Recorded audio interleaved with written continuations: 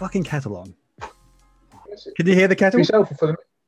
No, I can't hear anything. Is that for yourself or for the missus? That's not for me. Oh, well, I thought you were on a sort of, room service, mate.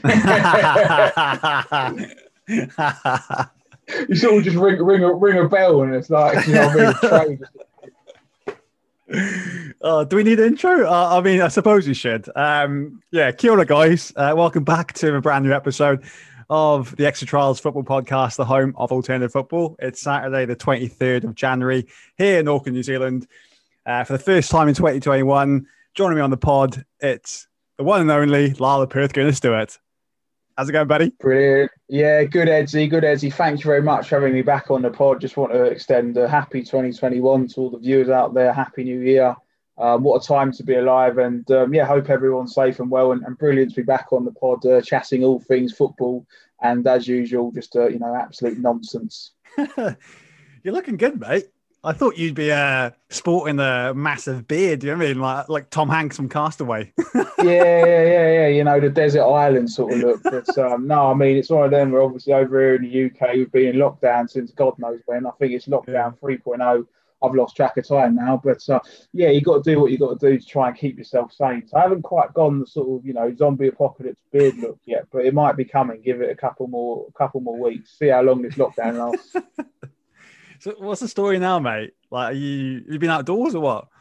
Do you know what's sad, mate? Is it's one of them where it's like, I think I've only been outdoors maybe, because I'm in my little 2x2, obviously. Do you know what I mean? I think I might have been outdoors maybe twice or three times this week, all for exercise, or just going out running. Do you know what I mean? So I'm starting to lose touch of what the outside world looks like. I can't even remember what a street sign looks like. It's been that long. You know what I mean?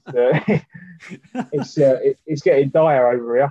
Mate, where's the month gone? It's nearly February already. Oh, no, mate, it's mad, isn't it? Do you know what's crazy, though? It's one of them where it's like, obviously, 2020, the year's flowing by. We're in January now. And, people are already talking about February, March, April, Easter. Hot cross buns are in the supermarkets over here. I'm not sure if they've quite got to that level of excitement in New Zealand yet. But mate, we had them in bloody December. Bloody hell, there you go. I mean, that's taking the mick with it, isn't it? But it's mad, isn't it, mate? What a time to be alive, mate. Time is just evaporating. So, obviously the gyms are still closed. So how are you keeping fit then? Mate, it's hard graft, bro. I'm not going to lie to you. Through the wind, the rain, the snow, you know what I mean? Like, your boy's out on the trail, man, and it's hard work, man. Like, -3 degrees, out running. Do you know what I mean? You've got to be built of sterner stuff than I am, mate. Do you know what I mean? So now I've been hitting the road, hitting the trail. Just been doing lots of outdoor runnings and, a little bit of Joe Wicks, these sort of, home workouts and all that kind of malarkey. So, it's been all right. But, my God, I'm missing an indoor facility where you can exercise, mate. Do you know what I mean? There's only so much the manhood can take, mate, running up and down when it's -3 degrees outside. Bloody hell. Mate, it's freezing my bollocks off, mate. It's a bit chilly here, mate. It's like 20 degrees, I think it is. Oh, sod it off, mate. Do you know what I mean? You lot are living the dream, mate. It's what a cold day for you lot is like 15 degrees or something. It's mad. No, I do feel sorry for you, mate. I mean, you must be envious of my snaps at the F45. yeah, exactly. And I've seen you like down the beach and all those sort of things and all that kind of stuff. So no, it's just good living the dream. It's been a pretty good few weeks for you, I think, at Arsenal. Yeah, it's been all right on the Arsenal's front. It's one of them where it's like, so, I mean, if we rewind the last time I was back on the pod, it was sort of, doom and gloom with a lot of different things going on. But, we've gone on a nice little run now. And it's one of them where it's like, I just want to shout out to all the Chelsea fans. They all laughed at me, but they're not laughing now, are they? Do you know what I mean? So, it's one of them where it's like, going into the game on Boxing Day, they're like, we'll beat the Arsenal up 3-0, 4-0. They're not even going to get, they'll be lucky to get a goal. We've got Reece James, we've got, Havertz, we've got, Werner, we've got Chilwell, all of this sort of stuff. We tore them apart from pillar to post, you know what I mean? It was one of them where it's like, I sort of at half time was thinking to myself, this lot still, eating Christmas dinner, pigs and blankets and roast dinner. It was absolute. We made mincemeat of them, mate. It was laughable, absolutely laughable. And then Since then we've gone on a nice little run, mate. Nice little run. The youngsters are doing their little bit. Smith Rowe, Saka, obviously at the back, Holding, Tierney, being Sterling, Bernd Leno, and the main man, Mr. Pierre-Emerick Aubameyang, he started firing again. So it's one of those where it's like let's strap ourselves in, see where we end up. Still got 19 games left of the season. Everyone at the top is tripping up, slipping up, ducking and diving. So you never know, mate. You never know. Am I hearing a title challenge? No, I never said anything of that.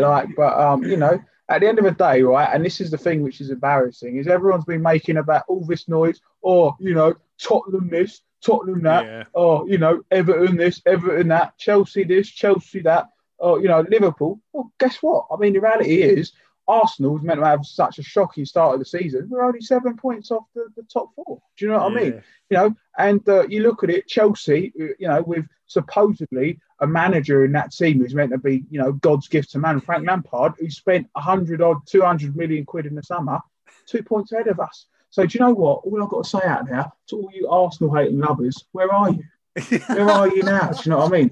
All you Chelsea fans, wanking off in your fucking green screens and all of this shit. Do you know what I mean? You're shit. You're absolutely shit. If I'd spent what you'd spent and I'm where you are now, I would be absolutely embarrassed. And it's, the thing is this lot have gone out, giving it large, all this, all that, Frank Lampard this, Frank Lampard that.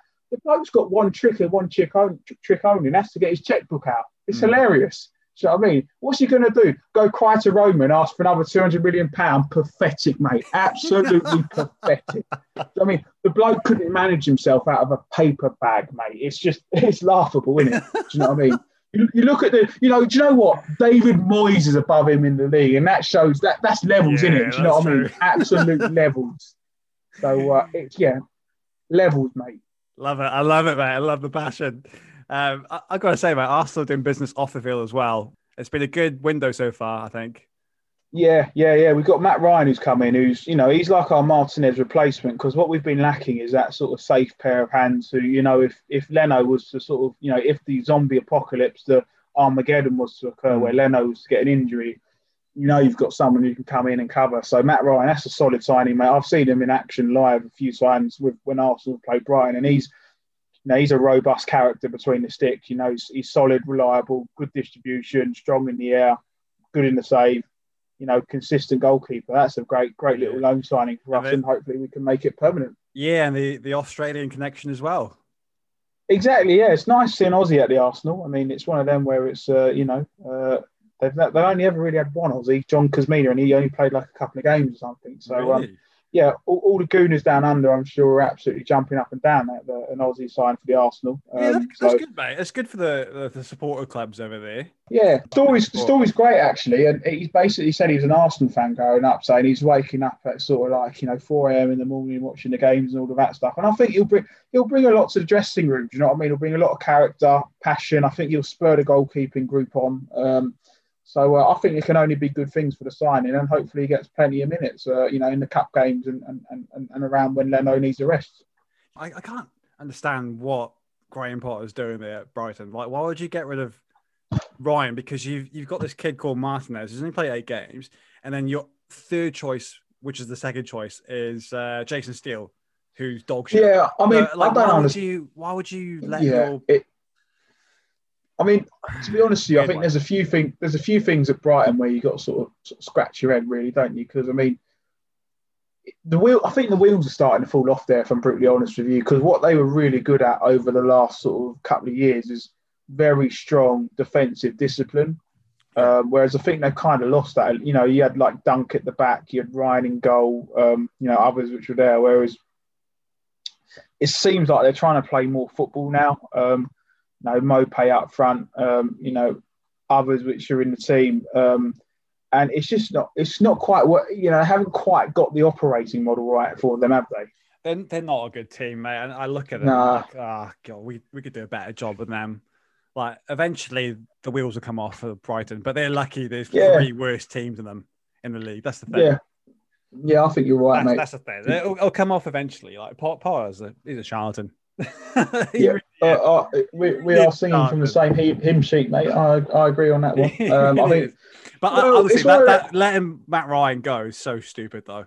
It is yeah. stupid. I mean, let's hark it back. I mean, they probably never should have got rid of Chris Houghton, should they? Because he's always done Chris Hughton's always done a solid job wherever he's gone, and he was doing all right at Brighton, and then they sort of thought, okay, we can go bigger and better. But the reality is, they're not in the grand scheme of things, they're not a big club, really, are they? And a little bit like Burnley, they're sort of reliant on that manager to give the sole focus and spearhead it at the club. So look, Scott, it's interesting because I think it's all in Fulham. I mean, Fulham and West Brom are both going to be hungry, but I think of the teams which are in the drop zone, Sheffield United, West Brom, Fulham are the ones I'd probably give the most chance of trying to come out of that, because I think they definitely can play football. So I think it's really down to Scott Parker to try and get a tune out of his team.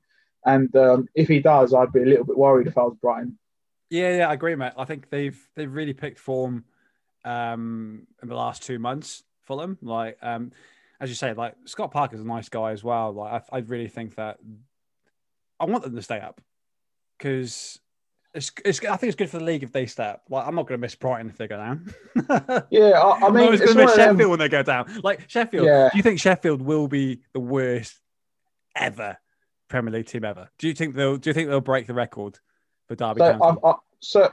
I think it's one of them where it's like this season's been really interesting, and I mean, like. Understand that there's a broad range of viewers who listen to the pod and people from all sorts of different experiences and backgrounds. And I think what I would say is that in football, home ground advantage is such a massive thing. And if you've never been to a game live, it's, I guess you can say it on the TV, but, it's hard to explain. Like clubs like Sheffield United have got such a fanatical home support that gives them such a boost, if that makes sense. And I think you've seen it last season where Bramall Lane was such a fortress for them because, the 12th man got behind them, if that makes sense.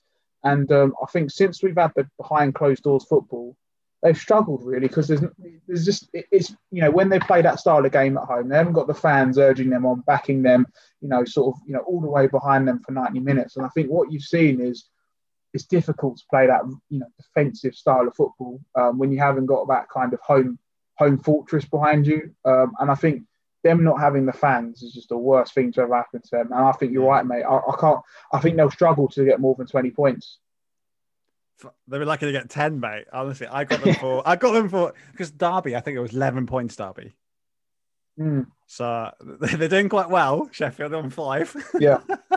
But no, but you know what I mean though. It's like when you got I agree with you, mate. So Stoke City had it. Stoke City had it when they were in the Premier League. They had a raucous home atmosphere.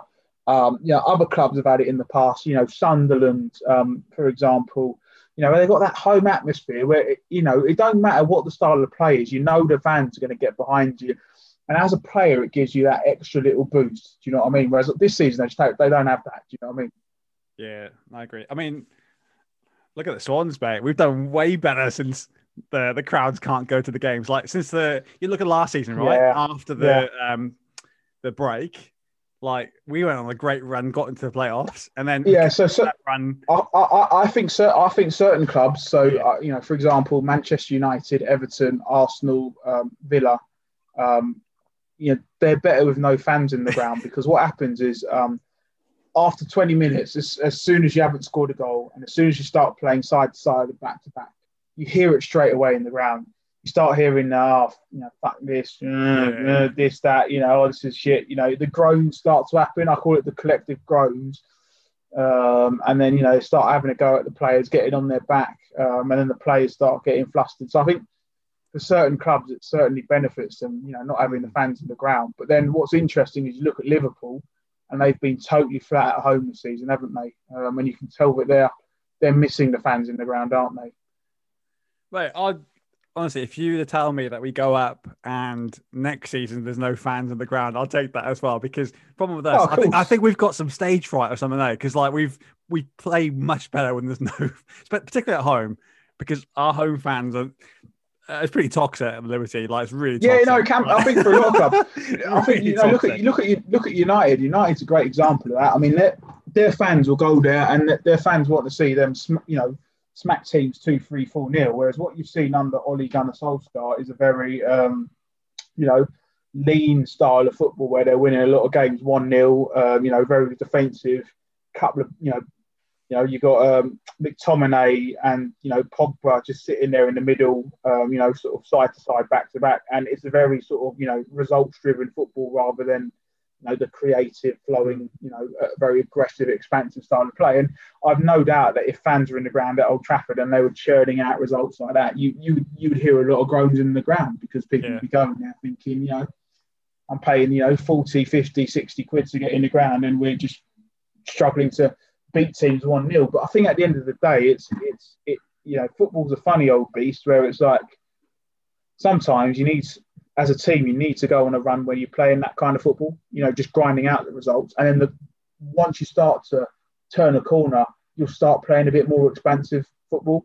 Whereas let's not kid ourselves. You look at teams like, United and Swansea, quite easily they could be in the bottom half of the table and struggling. Whereas, you played like the way you are, which is grinding out results, and you're at the top. Do you see what I mean? So it's like, as a fan, you've got to take the rub with the rough with the smooth, really, because it's like, yes, you might not be playing the most expansive style of football and the most attractive football, but you look at where you are in the league and it pays off, doesn't it? Yeah, honestly, mate, I think of it now, particularly this season, and the way how COVID works and that, I don't care about performance anymore. It's the result. I'm happy to sit back for the whole game and then nick a goal on the counter and win 1-0. What I would say is I think a good manager, looks at the cards in front of them and plays accordingly. And I think so. And what does that actually mean? So people at home saying, what's the geezer going on about? It's about saying that it's exactly what you said. In the here and now, that's what you're going to need to get results, to get up the table. In 18 months' time, 24 months' time, you're going to need to do something entirely different. You're going to need to play more expansive football. You're going to have a different type of player at the club. Whereas at the moment, what you need is just, results football week in, week out. And then down the line, you can worry about the style of football you want to play. And I think a great example is Aston Villa. So last season, Dean Smith, all he wants to do is keep them up, right? He's kept them up. He's kept them in the division by hook or by crook. And then this season, what he's done is he's actually gone out and he's looked at the kind of players at the club and he's sort of changed it a bit. He's gone in, he's got a Ross Barkley, someone who can play in the midfield. You look at Ollie Watkins, guy, running behind, he'll stretch defences and all of that kind of stuff. And, it's really opened up and sort of changed the style of play. And I think that's exactly it. You can only play with what you've got and then sort of, what's in front of you. And then a good manager will try and think forward and look to change that up down the line to be ahead of the curve. Yeah. You talk about United. What's their chances of winning the league? I don't think they can win it. And the reason I don't think they can win it is I think that they would need to find another gear to their football, which I can't see in the current squads. They would need to go to a different level. They'd need to start dominating games a little bit more. And if I look at what they've got at the moment, I think they're not clinical up front. I'm not sold on Rashford as a number 9. Cavani's sort of hit and miss. And what's worrying for them is that Bruno Fernandes is doing it against the lower league sides, but against the top teams, he's not really performing. All his goals and assists are coming against, the teams which are in the bottom half. So I think in order for United to kick on and go up the table, I think they'd need to find another gear. And it's possible. It is possible for them to do it with the personnel they've got, but I just can't see it happening. That's my personal opinion. Yeah. I mean, did you watch the derby against Liverpool? Mm-hmm. It was very flat game, very disappointing, lackluster. It was nonsense. It was absolute nonsense. I mean, United had one plan, which was to try and get in behind Liverpool. Liverpool sussed it out early and were playing an offside trap, and that was it. And I think my biggest issue with United is I think they go in with what I'd call a very old school 4-2-3-1 approach, which is 2 blanket defensive midfielders in Pogba and McTominay, or Matic and McTominay, or Matic and Pogba, whatever it is. All they're looking to do is sit in front of the defence. I don't think United's fullbacks are the most attacking fullbacks in the league. So I look at, Shaw and Wan-Bissaka. I don't think that's the part of the game they excel at. And so really what they're reliant on is obviously Bruno Fernandes to try and activate them in the final third. It's a very regimented style of football. And I think, I look at the competition around them. And if Man City can kick into gear. So Sergio Aguero, Gabriel Jesus, who both haven't fired this season, can start firing. They will just surge up the table as far as I'm concerned. Yeah, I mean, it was looking that way till this week. Big news overnight. Kevin De Bruyne, he's out the hamstring injury. Yeah. 6 to 8 weeks. But I don't think that's it. To be brutally honest with you, mate, you look at their statistics. Man City are where they are without any of their players in the top 10 goal scorers in the league. So what I'm saying is that if one of their guys was to go on a run, like an Aguero or Jesus, I don't really rate Jesus. I think he's had lots of opportunities and he's had lots of chances. He's not good enough. Whereas if Aguero is capable of it, if Aguero went on a run, right, I'm just throwing this out there, where he scored 10 goals in 10 games. He's not scored yet, mate. He didn't even score the goal yet. Yeah, but what I'm saying is he's got the quality. He has. Do you know what I mean? The bloke's world class. He's proven it, over the last decade. But this is what I'm saying to you. If they can find the quality up front, I think teams need to look out. Are you surprised they've not been active in the window in January? Well, yes. So no, I'm not surprised. But yes, I'm also surprised as well, because I'm not surprised because you've got to remember all the clubs over here are hurting, mate. And I don't know if your viewers quite understand that, your viewers which are based outside, the UK and Europe understand the gravity of it. So financially, the clubs have been massively hurt by no fans in the grounds. Mm. So for most clubs, match day income is about 20 to 30% of their overall income. And then also, when you think about it, you've got the merchandise income, which is on top of that. So if you think about that personally, what does that mean for you? Well, imagine you earn, $1,000 a week. Automatically, you've lost 30% of that. So you're down to $700. And then you might be losing a couple of more $100. So you're down to $500 a week. You're not going to be going out spending big, are you? And I think what you're seeing is that the pandemic is hitting these clubs because they can't go out and spend what they used to, because there's no, obviously, match day income coming in through the gate. And then a lot of the fans are not buying the merchandise, etc., etc. So it doesn't surprise me that clubs aren't spending, 50 million here, 70 million now, 20 million now. I mean, a way that clubs are finding some revenue is through Fortnite. You see that? Yeah, mate. It's enough, isn't it? Let me get the list up here, mate. Hold on. So it's 23 clubs. You've got AC Milan. You've got Atlanta United. You've got Celtic. You've got Inter. You've got Juve. You've got Man City is one of them. So they're struggling for money. And then the rest, Sydney FC, Western Sydney Wanderers, Wolfsburg, Rangers, and a lot of other tin pot clubs out there. But are you glad that Arsenal's not on that list? Yeah, well, in a way. But I mean, we're throwing money down the toilet like there's no tomorrow, innit? I mean, you look at, we've probably let in the vicinity of £200 million of players go for free. And then you look at the contracts we're handing out to some of these players and you think to yourself, fucking hell, we're more generous than UNICEF and some of these organisations. You know what I mean? Well, you've got to visit Rwanda someday, mate. Fucking hell. But you must be happy, though, because, it's not been great business over the years, but you've got rid of Ozil, right? Most of Ozil's gone. So I guess from my perspective, so, let me just pull this up. So I spoke with my old boy today, and the old man's been following the Arsenal since 1971, so, circa 50 years. And what he was saying is that Arteta coming in is very similar to when George Graham took over at the club in the mid 80s. So when George Graham come in, Arsenal was struggling. We had a couple of big names, but we'd never really done anything. And then what he's done is he's sold off, players like Viv Anderson, Kenny Sampson, Charlie Nicholas, established players. Viv Anderson, Kenny Sampson, England internationals, Charlie Nicholas, Scottish internationals, but they just didn't fit with his vision and philosophy in terms of what he was trying to achieve at the club. He wanted players, to work hard, graft, and all of that. And they were sort of, more about just trying to play football, have a good time off the pitch, you know what I mean? Partying, drinking, all of that kind of stuff. And the reason he done that is because he knew that Arsenal had a great crop of youngsters who were there. Tony Adams, Mickey Thomas, Merson, Rocastle, Kevin Campbell, Ray Parler, Perry Groves, all these guys who were going to be the future of the club. And then what he's done is he's gone in, he's got some reliable players who he knows going to play his system, Alan Smith, Steve Bowles, Lee Dixon, Nigel Winterburn, etc.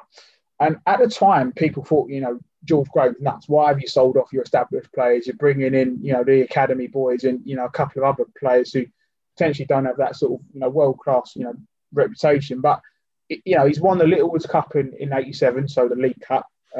Then he's won the league in Anfield in 89, won it again in 91. He's picked up sort of FA Cups along the way, League Cups, the Cup Winners' Cup, etc., etc. And I can see massive parallels of what Arteta's done, where he's looked at the players who have not bought into the culture. So there was obviously a massive clip there of players like Ozil, Kolasinac, Mustafi, etc., others who weren't pulling their weight. And he said, look, this is not what I want. I can see there's a bunch of talented youngsters who are hungry, they want to achieve. Players like Tierney, Holding, who are grafters, some other players who, have got the potential. And then he's obviously brought in Partey in the middle. You've got Aubameyang who's there, who's a proven goal scorer. So I can see what Arteta's actually trying to do, if that makes sense. And I know that's a bit of a ramble there, but I kind of get it. It's just the problem is you kind of got to buy into the vision and see where it takes you.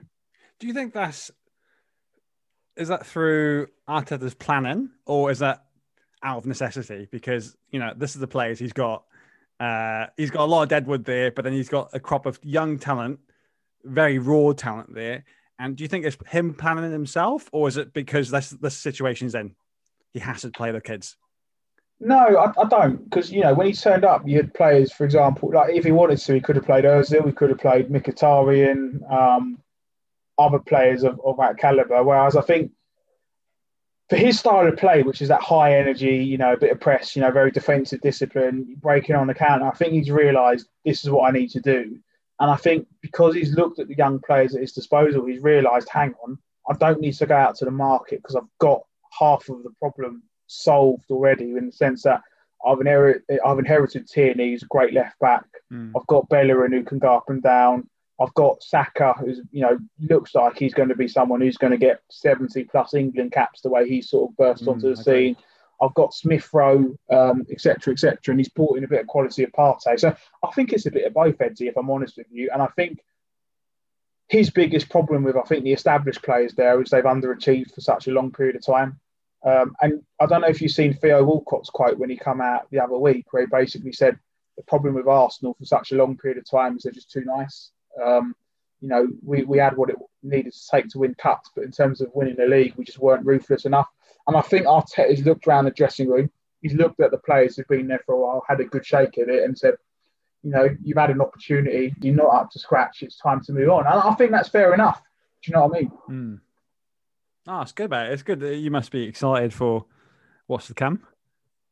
Yeah, I think I'm cautiously optimistic. I think there's a few things which need to happen. He's clearing out the deadwood. So, Kolasinac is gone, Socrates is gone, Ozil's gone, David Luiz will be gone in the summer, Mustafi will be gone in the summer.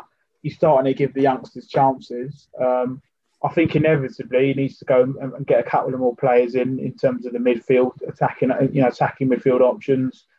And then he needs to look at his forward line as well, in terms of what the ideal front three is for him. Bearing in mind the youngsters he's got at his disposal, and then some of the established players. Because the reality is at the Arsenal is the established players, the senior pros have been underperforming for a long time. Players like Xhaka, Ozil, David Luiz, Lacazette. These guys have not been operating at the level they should have been operating at. Even Willian, he's come in, he's been dog shit, and he's trying to make excuses about the change from Chelsea to Arsenal, but the bloke's on £250 a week. I think the senior pros have really not been good enough at the Arsenal. So I think Arteta's coming in and he's creating what I call a no excuses culture. Whereas I think previously under Emery and Wenger, these players have, well, not so much Emery. I think Emery was unlucky, actually. I think under Wenger, definitely, though, the players have been allowed to get away with a lot. Yeah, I mean, how close do you reckon Arteta was from the sack? He's never going to get the sack, Edzzie, I think. So the problem with I think the one thing I'd say about Arsenal, and I think this is something I'd give the club credit for, is I think if you look at, as far as boards go, the football board and how our football, sort of management governance process is, we're very conservative as a club. We're not happy. No, we're not trigger happy. Do you know what I mean? You look at Wenger. I mean, Wenger could have gone, years before they decided to move them on. Do you know what I mean? There were so many different occasions where they could have, but they didn't. Very conservative. Same with Emery. I mean, with Emery, they gave him every chance, if that made sense. And really, it was just because the results were so bad. And I think Arteta was always going to get the season. He was never going to get sacked because effectively, I think they were willing to back in the manager. And that's the one thing where I'll give the Arsenal board credit is that they always back the manager. But where I think they do themselves a disservice is sometimes they don't move the manager on early enough. Okay. And I think the greatest example of that is Wenger. So if you remember, he won the FA Cup, ending a 9-year trophy drought in 2014. And then he backed it up, winning the FA Cup again in 2015. And then around that time, you had that crop of managers who become available: Guardiola, Klopp, Conte, and Mourinho. Now, obviously, we were never going to go for Mourinho for historical reasons, and rightly so. But if you'd got in any of those three, Klopp, Guardiola, Conte, they would have improved Arsenal immensely. And I'm sure they all would have loved to have come to the club. So I know Guardiola at the time would have loved to come to the Arsenal. And we didn't move. And subsequently, Conte, Guardiola, Klopp all come into England. They all won Premier Leagues, cup competitions, you name it, etc., etc. Whereas we went backwards, and we made the change, but the problem is we made the change 3 years too late. So by the time we moved on Wenger in 2018, a lot of the players, the contracts had been run down, or they'd moved on, and the new manager Emery who came in didn't actually have a lot to work with. And then the problem is our rivals had moved on. City's kicked on, Liverpool's kicked on, Chelsea's kicked on. So at that time when Leicester won the league in I think it was 2015. 15-16, yeah, 15-16, sorry. We finished second, right? Whereas if you'd made the move at that time, we could have been on a level playing field, whereas now we're miles behind. Yeah. And so that's down to the boards. You know what I mean? The board should have been more proactive there because, Wenger was finished, right? The bloke was, great manager for us, but he was past his best. And so that's where I think the board has to come into a lot of criticism because the actions which they made has had a domino effect, which has set us back effectively 6 years. Yeah, I mean, considering the start that you had the season, do you think top 4 is we should be aiming for, or is a top 6 or even a top 10? Like, what would you consider a successful season this year? For us, we've got to finish in the top 4. I think anything outside the top 4 is an unsuccessful season. When I look at what we're paying our senior pros, so guys like Aubameyang, Xhaka, Lacazette, Willian, David Luiz, these guys aren't on a pro bono contract basis. When I look at the competition around us, we need to be pushing into the top 4. Where it makes it really difficult is the likes of Willian, Pepe, Aubameyang, Xhaka, Lacazette have not been at their best this season. And what you're seeing is that the kids who are meant to be the supporting act have actually turned up and they're the main stage act, if that makes sense. And so our problem is we need the senior pros to step up. And if the senior pros don't step up, we're in trouble. But, I'm optimistic that we'll start to get a tune out of them. But we've got to finish top 4. And that's got to be the goal for us. Anything other than that is disappointing. And I think you've got to set yourself an ambitious target as a club like Arsenal. Okay, who do you think you're going to replace then to be in the top 4?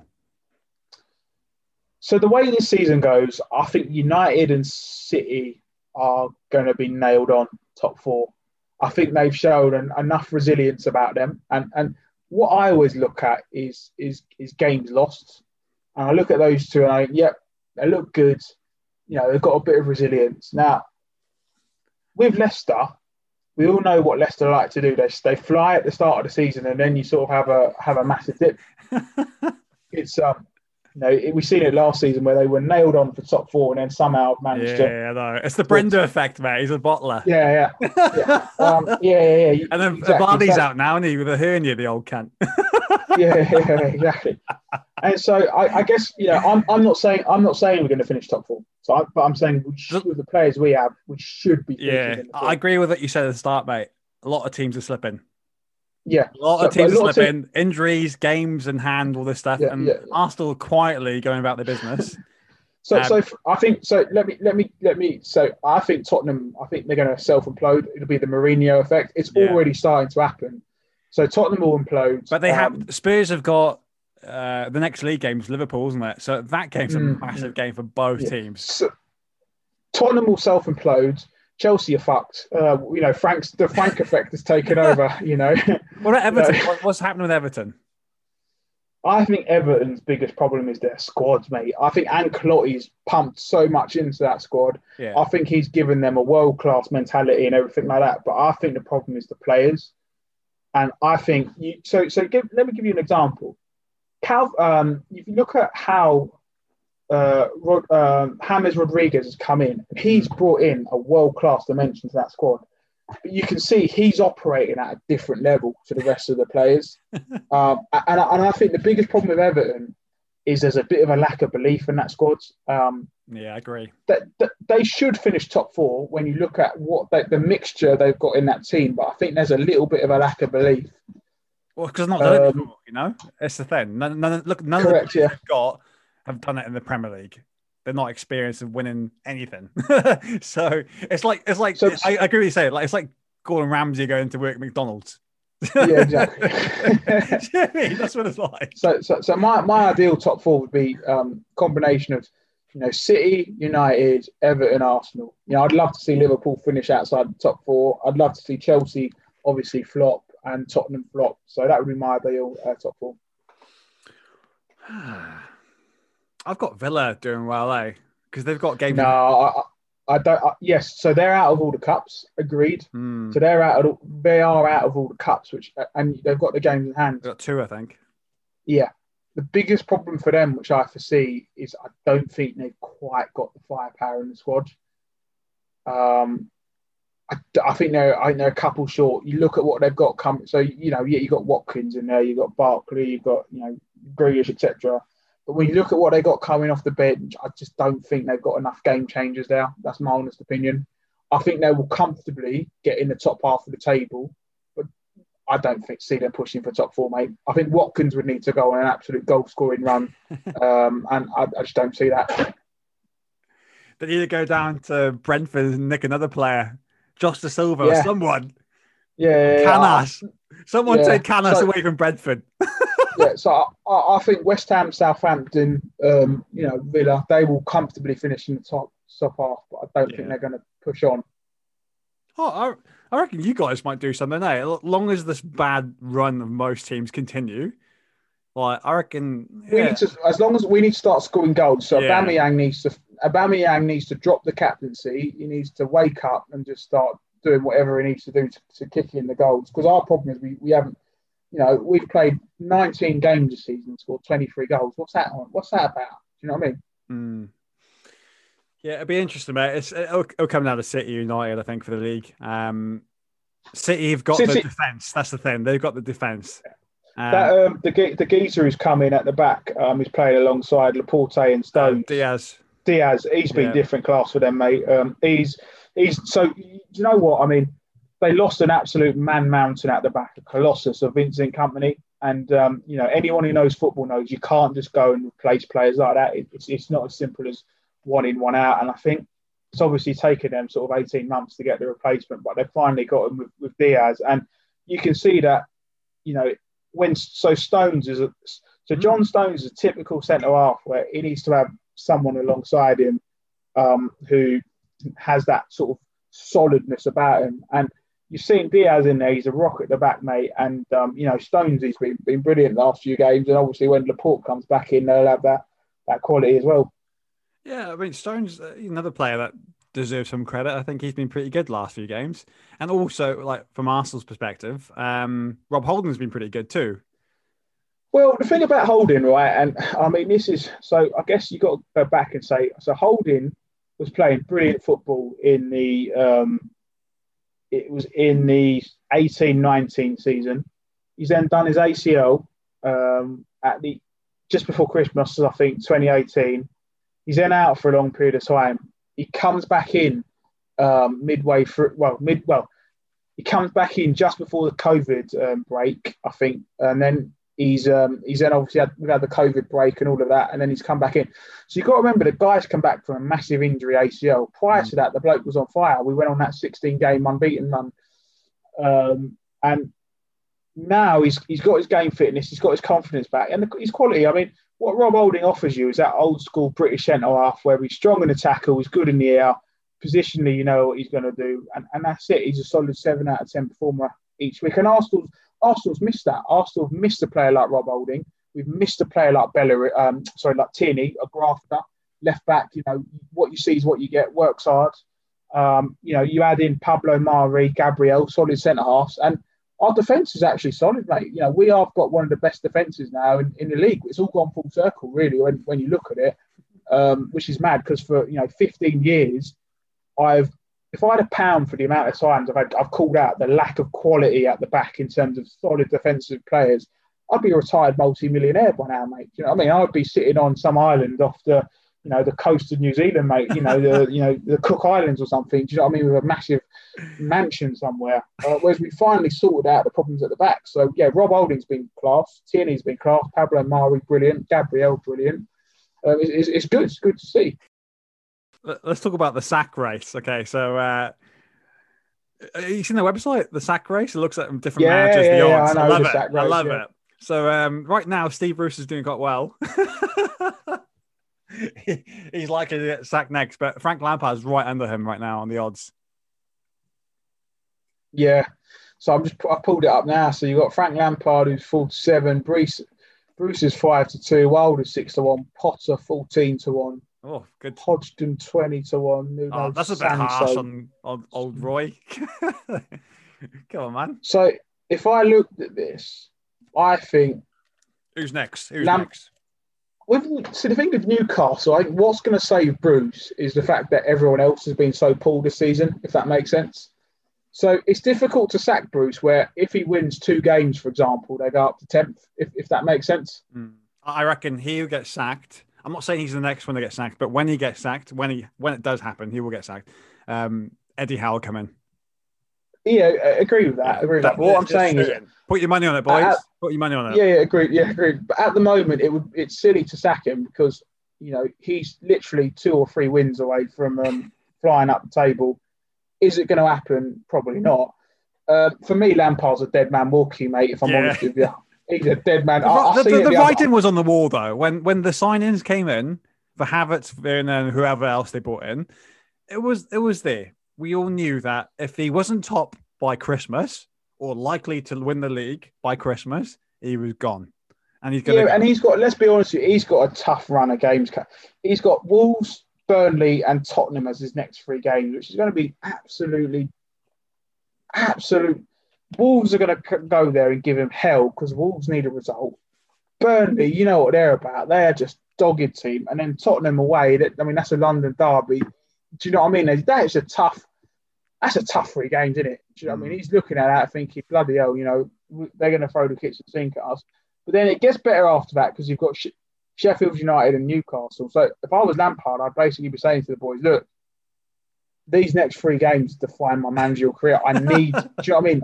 I need you to get basically 9 points out of this. No, honestly, the only thing helping him is because he's a club legend. That's the only thing helping him right now. Yeah, that buys him all those years of service to Chelsea. Buys him an extra month. Yeah. he should be gone. Yeah, he should be gone. Agreed. So I think the problem is though is that if you're a Chelsea, so I'm playing devil's advocate here. If you get rid of Lampard, who are you going to bring in? Tuchel or Allegri or some foreign manager. Allegri have done well. I've always said that Chelsea, the reason. So I'll be honest, I hate Chelsea. I hate the fans. I hate the club. I hate the owner. I hate everything about them. To me, is plastic. Do you know what I mean? There's nothing substantial about that club. I can't stand them. I haven't got a problem with the players. They're just there for the money and all of that. But that entire club is just entirely artificial. They've almost like Sophie Rose's tits. Yeah, exactly. And it's so funny because they've tried to airbrush their history. You look at Stamford Bridge now; it's just a joke, isn't it? There's no atmosphere in the ground. It's awful, absolutely awful place. But it's one of them where it's like I look at it now and I think to myself, "You're 100% right." I mean, their problem is that they sack the managers they shouldn't sack, and then they keep the managers they shouldn't keep. Yeah. And the best example is Conte. The bloke wins the league title in his first season, wins the FA Cup in his second season, he gets sacked. Think to yourself, what are you doing? And they bring in Sarri. It's never an improvement, is it? It's like you brought in a guy. I mean, this Don, Conte was a Don, mate. Do you know what I mean? He's come in with the you look at who was about at the time. Do you know what I mean? You've got Guardiola floating about. You've got Klopp. Do you know what I mean? Yeah. The bloke's come in. He's won the league. He's followed up with the FA Cup. An absolute Don of a performance. Like he's different class, man. Like he's murked off the competition. Yeah, and he got a sack. And he's gone to Inter Milan, isn't he? And they're fighting for the league now. So it's like, wow, it shows you that he's a good manager. But this is what I'm saying. But Chelsea done it before when they got rid of Ancelotti, if you remember. Yeah, that's right. They got rid of Ancelotti, and then it didn't really happen after that. They brought in that twat AVB, and then you could say that Di Matteo was dead unlucky after winning the FA Cup and the Champions League that he didn't get kept on. AVB is literally the Portuguese version of Mark Hudson, who's the former New Zealand coach. He was awful. Yeah, useless. Nice bloody suits and that, dressed really nicely, but nothing, no substance. Yeah, exactly. And then it's like, so they always are one step forward, two steps back. It's the reason why they can't have sustained success. Because like they bring someone in, he's unsuccessful, sack him. Bring someone in, successful, sack. It's a way. It's like it's a merry-go-round, isn't it? Really. It's funny, mate. Like if you look at the story of the whole season so far, in terms of who the media are trying to target, So Ollie was the first hit. Second was Arteta. Third, who we got third? There's another foreign manager that's been criticised. Who's after Arteta? Would you say? I mean, Mourinho probably get it soon, right? If they don't win the next few games. I think, to be honest with you, the manager who's actually got a lot of stick is Bielsa with the way Leeds are played. Yeah, but it's a free hit though because Leeds won't. Of course, they won't. They just want to stay up, right? But it shows you that Leeds aren't as good as a team as people thought they'd be. If you get me? No, well, I think the problem is they're not as good as a team as people thought they would be, and they're not as bad either. Yeah. They've landed in the middle, and it's one of them where it's like you can take it either way, Edzzie, if that makes sense. But no, I think obviously first and foremost was Ollie. Second was Arteta. But the reason why those two were the targets is there's no hanging fruit because you've got both sets. So both clubs have got big sets of fans on social media who are very volatile. So all you need is a couple of bad results, and they will come flying out the woodworks. But it's all about. I think it's foreign bias, mate. It's sort of look at Lampard, look at Steve Bruce. They're not getting the stick. Hodgson at Palace, either. They're not getting the stick they should have because they're English. Do you mean? I think the next one they're going to come for, mate, is Nuno Santos at Wolves. Trust. Yeah. I reckon he's next in the firing line. What's interesting, and I think what I can't understand is the way the football fraternities rallied around Jurgen Klopp. I think it's BS, right. mate. That's right. It's BS. So before I come on the pod, I've been watching, Sky Sports and the other bits. But mate, I've heard the absolute biggest, Liverpool, mate. I've got to say it to you. The ex-players are delusional. The fans are delusional. I mean, what the hell's going on? Do you know what? Jamie Carragher has said that Mane, Salah, Firmino, average age of 28, are coming to the end. What's the bloke going on about? They've got 3 or 4 years left at the top of their prime. I mean, every Liverpool fan and manager is coming out of the woodwork with excuses. It's unbelievable, mate. I've never seen anything like it, mate. You're telling me you've got what? Van Dijk gets injured at the back and it's the end of the world, mate. The reality is because their style of football is totally unsustainable because all they do is run. It's the high press and all of that kind of stuff. But, I mean, the excuses I'm hearing are absolute codwaddle. I think the argument there is that if you look at all the great, attacking lineups in the Premier League history, right? They're not really together for too long. They're like maybe together for 2 or 3 seasons, whereas these guys, those front three, have been together for maybe 4 or 5 seasons now. So it's getting a bit stale. It's becoming a bit stale. So I don't disagree with that. But what I'm saying is you can't say that those players shouldn't be at the peak of their game.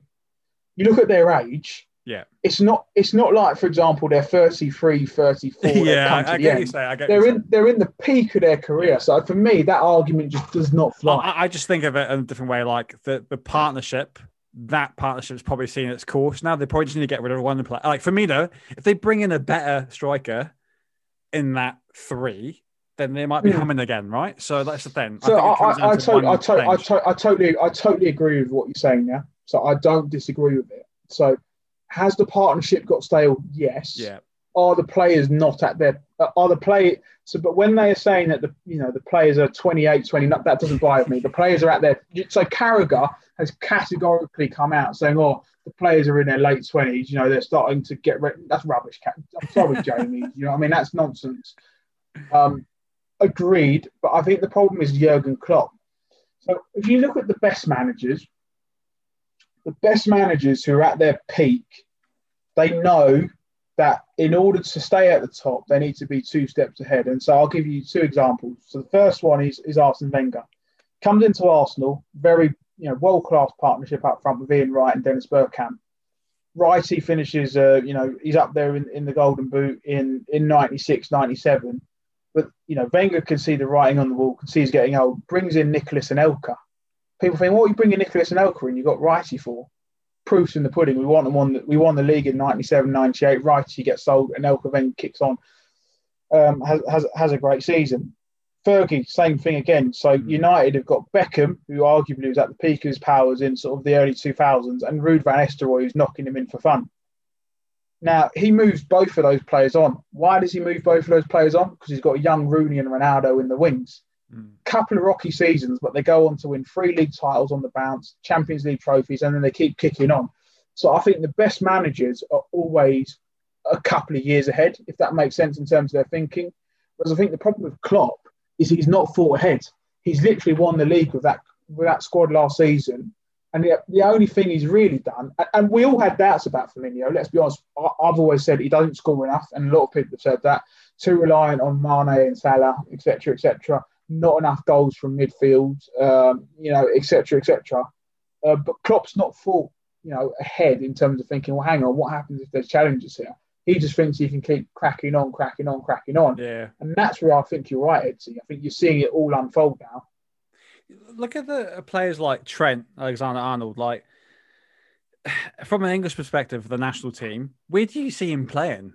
Overrated, mate. I'm going to go into the team. No, I don't see. I'm going to go in on Alexander-Arnold right now. He's got to be the most overrated. As a defender, he's the most overrated fullback I've seen in a long time, because as a defender, your job is to defend. One-on-one, he's very average. Going forward, he's very good. What does that mean overall? It means you've got an okay defender. Now, for me, you've got a bloke in Wan-Bissaka. He's brilliant one-on-one. Absolute class. Yes, he's not as good going forward, but for me, I'll have him in the squad all day long because I want someone who can defend. Whereas what Liverpool should do with Alexander-Arnold is do what Bayern Munich done with Philip Lahm, bring him into the midfield. I think he'd be a brilliant defensive midfielder. But for me, massive question marks on him defensively one-on-one. And what's even more worrying about that is you look at Liverpool, you've got Henderson and Fabinho, probably 2 of the best defensive midfielders in the league, who do drop in. It's not like other teams where the midfielders bomb on. So you think to yourself, if we didn't have those 2 there, they'd be shipping in loads more goals, wouldn't they? Yeah. I mean, Edzzie, call me out if you think I'm being harsh on Alexander-Arnold, but I just think he's overrated, mate. Yeah. You just missed out on Nico Williams, that's all. yeah, exactly. Oh, mate. Let's drop down to the Championship. Some big news this week. Wayne Rooney, he's retired as a player. He's full-time manager now at Derby County. Interesting. But you see, if you look back at Rooney's career, like, is he the greatest English player of all time? So, I think first and foremost, what I would say is there's a massive issue in England. I think people in England love the underdog. So, they love the young person coming up through the ranks. But then as soon as you get established, the establishment will try and tear you down, if that makes sense, because you become a bit of a disruptor. I look at Wayne Rooney. He's a young Scouser, from Toxteth or Croxteth or whatever it is in Liverpool, very working class background. Comes into the Everton side at 16 years old, has an amazing debut, etc. He's that street scored against you guys. Yeah, I remember it. I remember the game against Seaman. He's that street footballer who's makes it pro. He's not a professional footballer in the traditional sense, but he's basically one of us who loves the game. He loves a pint and a curry on the weekend or whatever it is, and a few grannies. Yeah, of course. But I think the biggest problem with the English media is we never recognise the qualities in our own. And when you let's look at the statistics. He's England's all-time top goal scorer and Manchester United's top-time all-goal scorer. For me, in order to get there, you've got to be world-class. You're never going to be England's top goal scorer and Man United's top goal scorer if you're not world-class.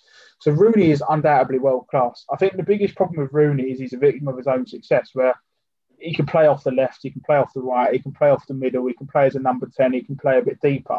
And I think him being the ultimate team man has maybe come at a success from an individual perspective in a very loose term, in the sense that if you want to compare him to Ronaldo and Messi, you kind of can't do that because they're in a different league. But then when you look at what he's done in the overall context of his game, in the sense of his England top goal scorer, Man United top goal scorer, he's only ever going to be remembered as an absolute legend and world-class player. I don't care what you say, that has to be the way you remember him. With a look back at Wayne Rooney, I remember Euro 2004. Was it Croatia?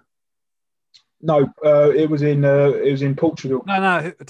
Who did he score 2 goals against in the group stage? Oh, sorry, no, that was Croatia. Sorry, I thought you were talking about the country. Yeah, it was Croatia. Yeah, I always remember him for that. The silver boots, right? Yeah, so he was on fire. So remember, he was on fire, and then he was the best player at the tournament for sure. Yeah. And then he was on fire. But I think the problem with Rooney is he never found his best position as a footballer. He sort of just played here, there, everywhere. And if I'm brutally honest with you, I think the problem with Rooney is he come 10 years too late.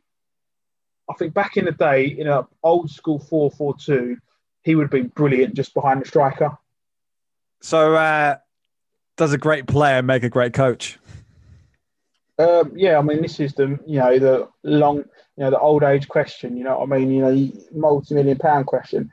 I think for me they don't. The two are very different. I think just because you've had a great career as a coach doesn't mean you're going to have a great career as a manager. I think ultimately there are 3 types of managers, and you've got to work out which one you are very quickly. There is the dictator, aka the Alex Ferguson. You've got a visionary, aka a Guardiola or an Arsene Wenger. And then, you've got the manager who, the squad loves, the father figure, that kind of Jurgen Klopp guy, the person who kind of puts an arm around everyone in the squad. And I don't think it really matters if you've played the game or not in order to do that.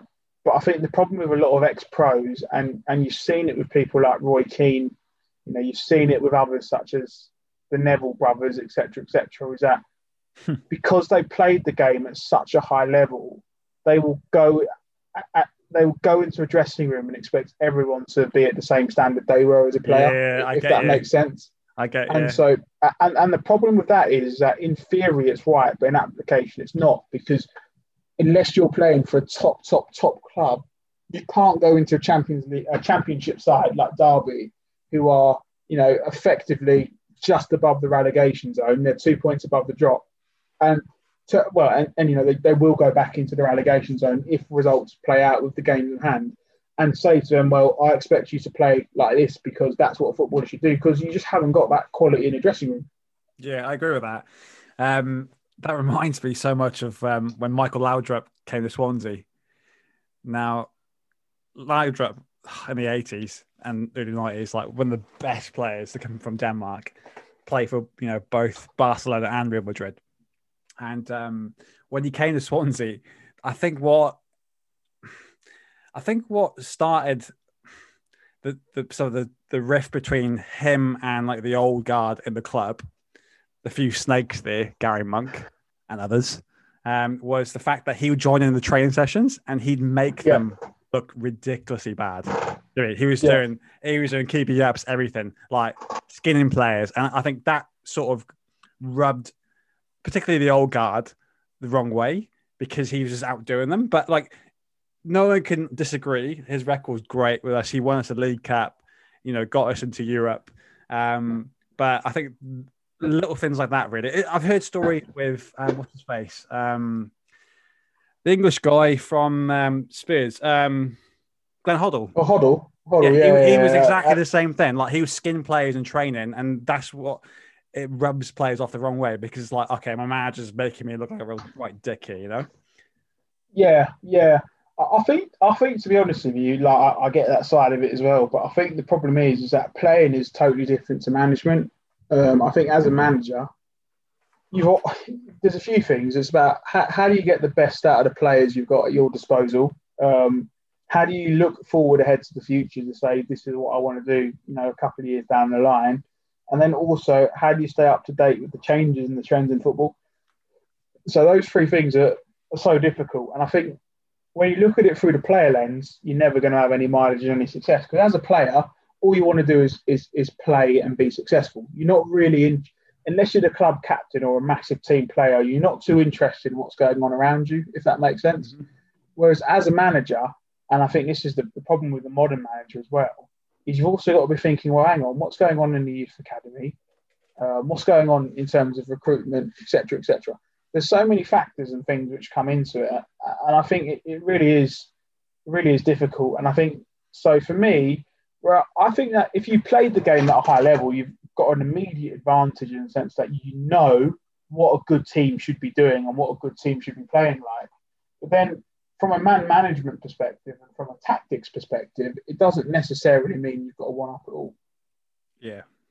I think there's a balance there. You want to, let's say a player that's become a coach, a sort of balance of, I play at a high level, but maybe someone that towards the end of their playing career is sort of on the bench type of thing, where you can actually look at and see things from a different lens, if you get me, and then progress into or transition into a manager. Because if you go from the field straight to a managing role, it's sort of like you've missed a lot of things that you might not have been aware of, if you get me, as a player. Oh, 100%. And I think really what it comes down to is that as a manager, it's looking broader, exactly like you said.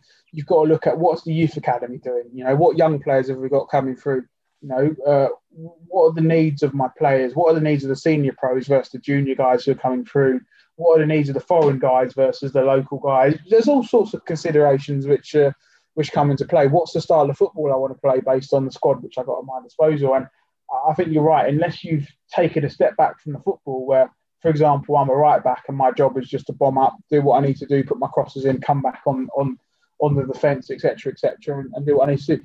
It's a totally different way of thinking. And I think it's difficult because I think a lot of the top ex-pros come in and they say to players, you know, I expect you to be world class. I expect you to do your job in your position, go out and play. It's not that simple. Yeah. Talk about managers in the Championship. I have to talk about this, mate. I have to. Just to rub it in even more. Cardiff have finally sacked Neil Harris after a bad run of 5 defeats on the trot. They're 17 points behind us now on the table. They're out of the FA Cup. It's not looking good. And they've just appointed Mick McCarthy for the remainder of the season, preparing for League One. Yeah. I mean, Mick McCarthy is one of the old school manager legion, isn't he? You romp him in there with like Sam Allardyce, David Moyes, Warnock, Neil Warnock, Brucey, fucking hell. I woke up this morning, mate. Can I say I believed? I couldn't believe. No, of course I could believe it. It's Cardiff. They do all super shit all the time, but it just takes the piss. This one, like honestly, like you said, yeah. No, you go on. Sorry. No, like you said, mate. There's dinosaurs in the game still, and they're hanging on to their jobs for dear life. Now, I feel that this is Sam Allardyce's last job in the big time. No one will touch him again. Tony Pulis, he got sacked from Sheffield Wednesday actually this season, so that's him gone. I think from the top. You've got Mark Hughes has not been a job since 2018. So I thought Hughesy might have been keen on the Cardiff job, but obviously I haven't got the money to pay for him, so he's out of it. Then you've got Moyes, who's doing quite well at West Ham. We'll leave him there. Warnock, he's at the end of his career at Borough. But apart from that, like I just feel like these old dinosaurs who were effective 10 to 15, maybe 20 years ago, are at least effective now because it's like the game has moved on. You know, we can't be playing fucking hoofball. I mean, it doesn't work anymore. You know, so this is sort of like if I was a Cardiff fan, I'd be worried right now because it's like we've got no plan. You know, what is our strategy here? What's our philosophy? Like we keep hiring these fucking hoofball merchants, do you mean? And it's not working, you know. And Mick McCarthy, like I read some comments this morning, like, oh, Mick McCarthy, he's a great championship manager, promotions with, you know, Wolverhampton and Sunderland. That was 15 to 16 years ago, by the way. So what's he done in the last 15, 16 years? Fucking nothing. So you brought in a manager who's living off past success.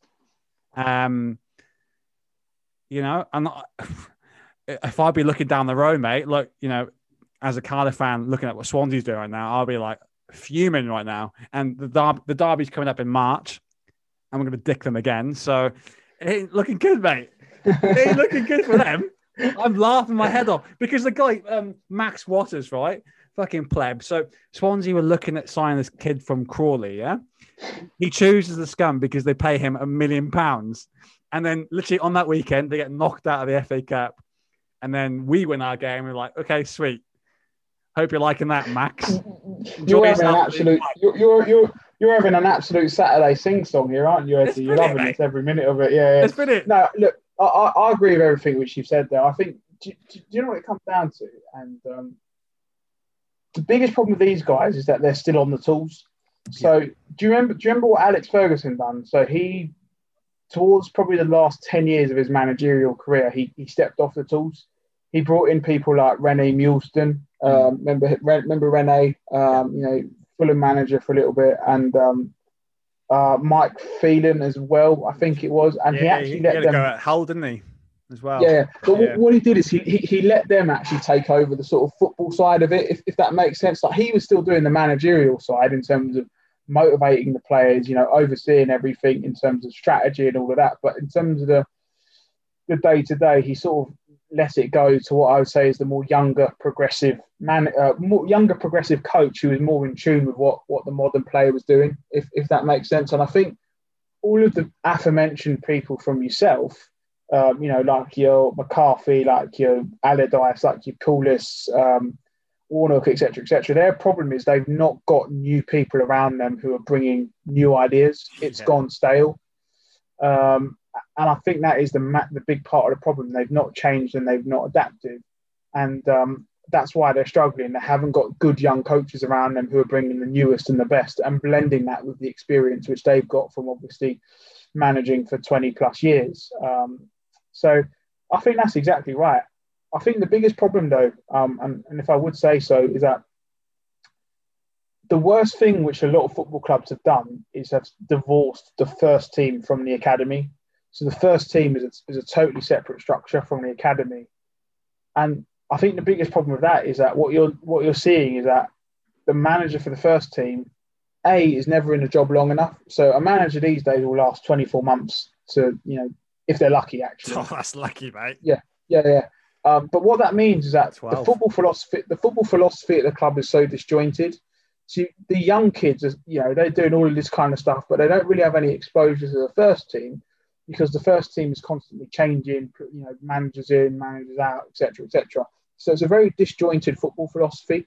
And so it makes it difficult. So how do we pull through our young kids into the first team if we don't have that culture at the club?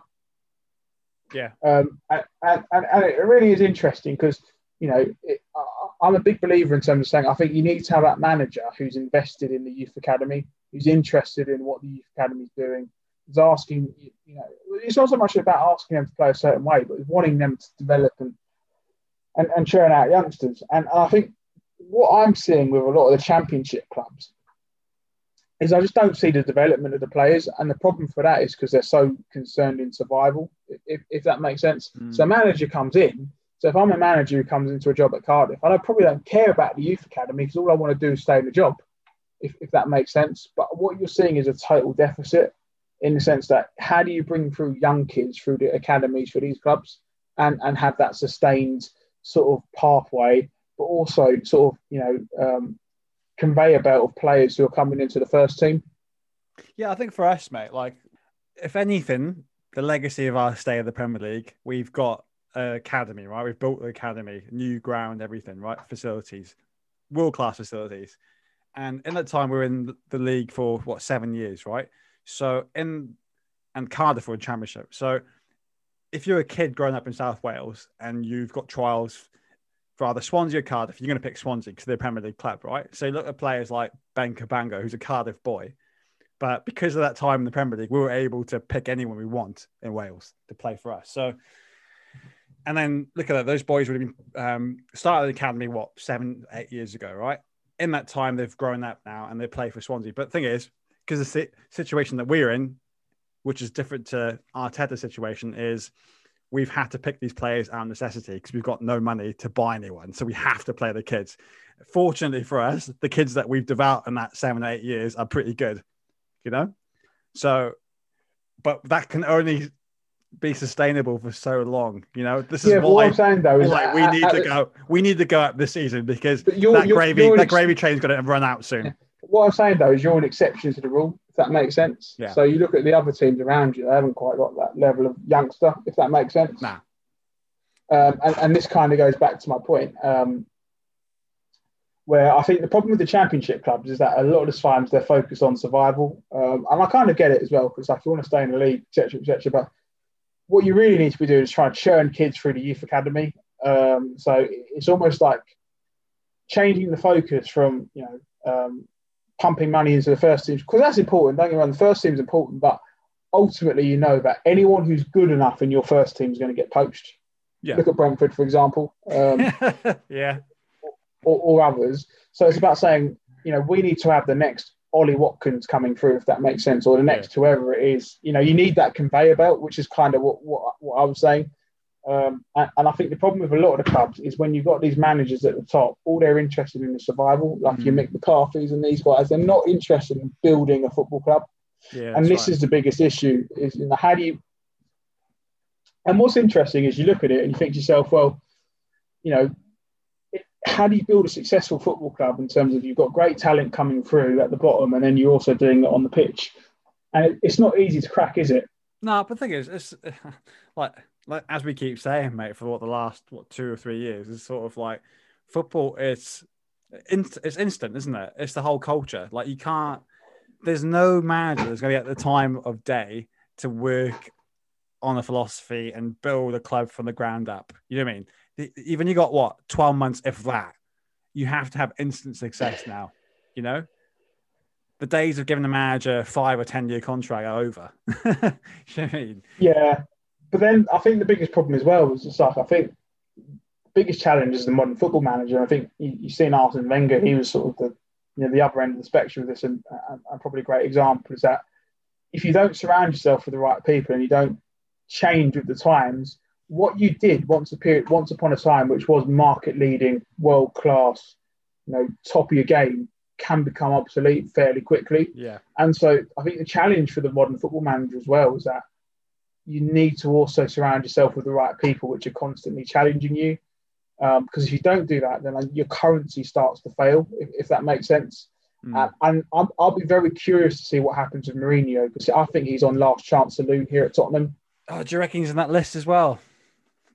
Well, if you look at it, it's like, well, he's not won a league title now in, was it 7 years-ish? He did it right at United, though. He did it right there. Yeah, I get it. But as a manager, what you judge on leagues. So he's not won a league title, I think, since, was it 13, 14? So that's 7 years. In that time, he's not won an awful lot, to be honest with you. Do you know what I mean? Look at the table now. Like, this is what I say. Like, Spurs, Liverpool. This is the next game, isn't it? That's a huge game for both clubs. You see, he needs to win what I mean? Yeah, you see what I mean, though. If he's been sacked at United and Tottenham and not won the league, that's kind of like he's got nowhere else to go in England, though, has he? Because he's like, you've done Chelsea twice, you've done United, you've done Tottenham. He's never going to get a run at Arsenal. City would never have him. like Liverpool not going to take. Do you see what I'm saying? He's in last chance. He's in last chance saloon territory for England, and so I guess sure he could try and go to France or Italy, and I'm sure clubs out there would have him. But yeah, I mean, it's you've got to constantly change, challenge, and evolve and adapt, and it's so difficult as a manager. I think the only manager I can see who's done it really is potentially Fergie. I'm just trying to think about a manager who's been successful for a long period. Ancelotti, you could say as well, maybe, because he's sort of done it over a long period of time. But I think as a manager, it's so successful to continually keep delivering, isn't it? Mm. All right, mate. FA Cup this weekend, the fourth round of the Cup. The Cup. So Arsenal away to St Mary's tomorrow, isn't it? We've got the early kickoff, 12:15 to Southampton, which is going to be an interesting one. 1:15 a.m. here, mate. Well, I don't know if you've seen it, but the results come in today. So you had Chorley, who's proper non-league. Unfortunately, they've gone down 1-0 to Wolves. Mm-hmm. But great result from Chorley to obviously mix it in now, and to go down obviously 1-0 is no shame, is it, to a team like Wolves? What's your chances tomorrow, mate? Southampton away. Let's not forget now, you're the holders. Yeah, I think it's one of them where it's like, if we're going to go down Southampton, we need to score goals. And so I guess from my perspective, it's like where's it going to come from? So conservatively, I'm going to say we'll do them 2-1. But we're going to need a massive performance from our forwards. I think Martinelli's going to need to put in a performance, and potentially someone like an Auber or Lacazette. So conservatively 2-1. But if our forward line doesn't fire, I think we could get done down there. All right, okay. Brighton, Blackpool. It's the battle of the coasts. What's a nice holiday, mate? Brighton or Blackpool? I'll go Brighton all day long, mate. Warmer down there. So you going for a Brighton win? It's an interesting one. I'm actually going to go for the upset. I'm going to go for Blackpool. Okay, next one, Millwall and Bristol City. Now, Bristol City, they've lost a few games, man. Millwall done quite well this season, so I'm going for Millwall. I'll go the wall. The wall. Barnsley, Norwich City. Norwich all day long, mate. Yeah, I agree with that. Sheffield United, Plymouth Argyle. Sheffield United, I think they're on a little run now, aren't they? So I'd go with them. West Ham, Doncaster. Donny. Who do you think, mate? No, West Ham. I think I got a feeling that West Ham will go far. Next tie at 4:00 tomorrow morning. Oh God, Swansea, Forest. I'm going for a Swansea win all day. Yeah, Swansea should sneak through that one. Forest and nothing. Cheltenham, Man City. Not even a conversation, is it? Oh wow! I mean, they're missing KDB. Yeah, City all day long, innit? You know what? It'd be the typical Swansea thing to win our game and then City, because they've done a draw, City lose to Cheltenham. So we get Cheltenham in the 5th round. Like, you're dreaming, son. Do you know what? If you think it's that sure, do yourself a favour, go down to the bank now, pull yourself out 1,000 New Zealand dollars and put it on Cheltenham to win. And then that's you done for the rest of your life. You never have to work again. So, do that one, mate. Chelsea, Luton. Now, this is tasty. I mean, if there was fans and Yeah, we're back in the yeah. 1980s, this would be a tasty game. Yeah, Chelsea will do them all day long. Off the field? No chance. Not in this day and age. Fulham, Burnley. Premier League ties are boring, aren't they? Fulham, Burnley. They are a little bit. Your ideal cup tie, right? So the ideal cup tie is you want an away day somewhere where you're going to get a massive allocation, and ideally somewhere which you're not going to go all that often. That's your ideal cup tie, isn't it? Remember, Arsenal had a good one a few years ago. Was Sutton United, wasn't it? Yeah, so we were down there. We went to Sutton, which was non-league, which was great. And then actually on the flip side, the next stage of that was a brilliant one. So that was when Lincoln City, that's right, they had us. And so what's great is when you get the big, so for example, in the FA Cup, you get 15% of the away end. So we offered them 9,000 tickets. So if you think about it, as a Lincoln fan, it's your once in a lifetime chance to go to a big ground, isn't it? Do you know what I mean? So yeah. Next one after that, Brentford, Leicester. Wow. Well, we didn't conclude on Fulham Burnley. Oh, who you going for then? I'm going for a draw, and I think it'll go penalties. I'm going to go for Fulham penalties. Yeah, me too, mate. Me too. Brentford, Leicester. Leicester will dick Brentford, won't they? I just hope Leicester just kick the lumps out of them, mate. Because we got them next Thursday. So a few injuries been nice. Suspension or two. Next one after that is the tie of the round, really, isn't it? Man United versus Liverpool. Controversial. I'm gonna go Man United. Yeah, me too. I'll go for United as well. Even though it was a damp squid though that last game, but it's at Old Trafford, isn't it? Liverpool haven't done nothing in the FA Cup in donkey's years as well, mate. Let's have it right. They reached one final, which was against Chelsea, almost 10 years back. And apart from that, nowhere to be seen in the FA Cup. Whereas United are a little bit more active in the FA Cup, aren't they? So who are you going for, mate? I'll go for United. Okay. Everton, Sheffield Wednesday. Again, it's one of those where it's like, if it was at Hillsborough and there's fans in the ground, I'd be a little bit more inclined to go another way. But I think Everton should comfortably put Sheffield Wednesday away. Okay. Wycombe Wanderers versus Spurs. Unfortunately, Spurs will get past Wycombe, even though I'm sure Akinfenwa and the boys will put in a sterling performance. And the last tie of the fourth round, Bournemouth versus Crawley Town. It's an interesting one because obviously Crawley done Leeds in, which was obviously fairly embarrassing if you're a Leeds fan. But I think the run will probably end, and I'd say Bournemouth will get past them. All right, nice one, mate. Well, it was a pleasure to have you on again, mate, for the first time this year. I'm sure we'll have you on many times this year because Jack and Jasper are lazy bastards. But I appreciate you spending your Friday evening, mate, with me. I love it. It's difficult, Edzzie, isn't it? When you don't want to give them an appearance fee and you're taking all the Spotify money for yourself, then obviously there's going to be a bit of sort of disharmony in the camp, isn't there? All right, last word for me, mate. It's one of them where, this is probably the most exciting and interesting football season I can remember from a Premier League perspective and also from a Championship perspective. It's all to play for. So I think, a lot to be exciting for football fans. And I think probably the next time I come back on the pod, whenever that is, I think we'll see, obviously, who the pack is at the top, who's going for whether it's top four or the playoff positions, and then who's floating in around the relegation zone. So, I think you're going to see my prediction is that the next 5 to 7 games of football, everything's all going to play itself out. I think you're going to see the shakers and the movers and all of these sort of things. So, it is really, this is such an exciting season. It's not a normal season.